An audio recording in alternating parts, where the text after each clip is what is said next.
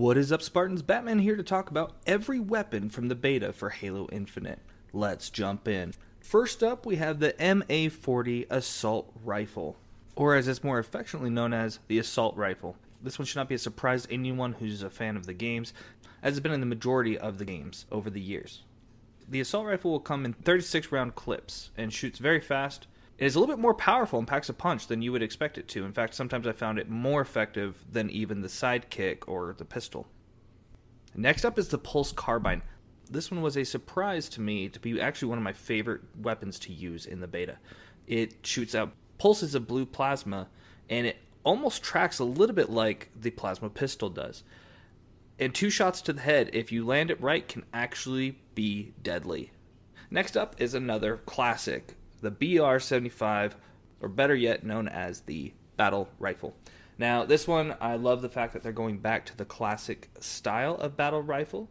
It is still 4 shots to the head to land a kill. Following the Battle Rifle, we have the VK-78 Commando, a new gun for the franchise that can act like a machine gun or even more like a DMR at times.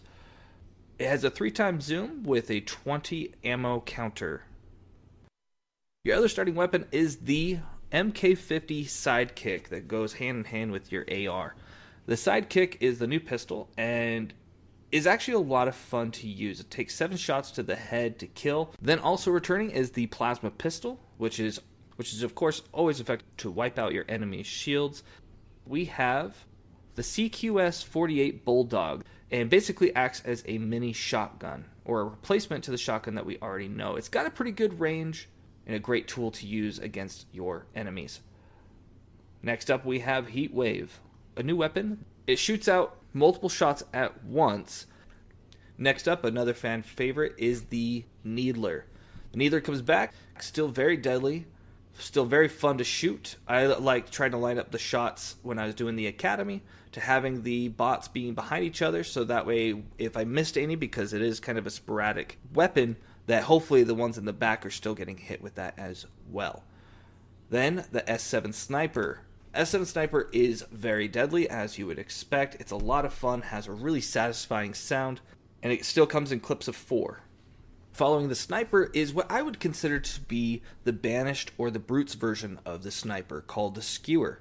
It's like a harpoon gun, a big harpoon gun. And 1 shot, doesn't matter where it is, seems to kill you. And it's a 1-shot kill, even if it's the body. It is super powerful, and it comes in magazines of 1. The Skewer is a lot of fun to use, 1 shot at a time, so make sure to take your time to get it right.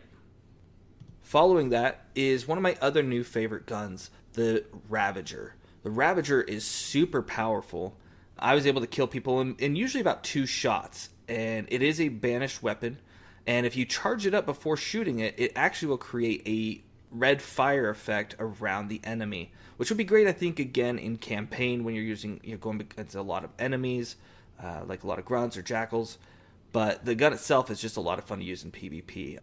Now we have the M41 SPNKR, otherwise known as our classic rocket launcher, which I'm really glad to see in this game. It's just as powerful as ever. You're going to want to make sure you get into that weapon as soon as you can. Next up, we have the Gravity Hammer. The Gravity Hammer comes back, and I think it is the most powerful it has ever been. I got lots of kills. It has a very wide splash damage range. Of course, coming back from all the Halo games in the franchise is the Frag and the Plasma Grenades. And they're joined by the returning from Halo 3 Spike Grenades. Frag Plasma Grenades operate just as you would expect them to. The Spike Grenades, same, but the Spike Grenade does feel a little bit like it's gotten a buff since Halo 3. And that's all we have today. If you enjoyed this video, please like and subscribe. Thank you for watching TST Gaming, and until next time, just play.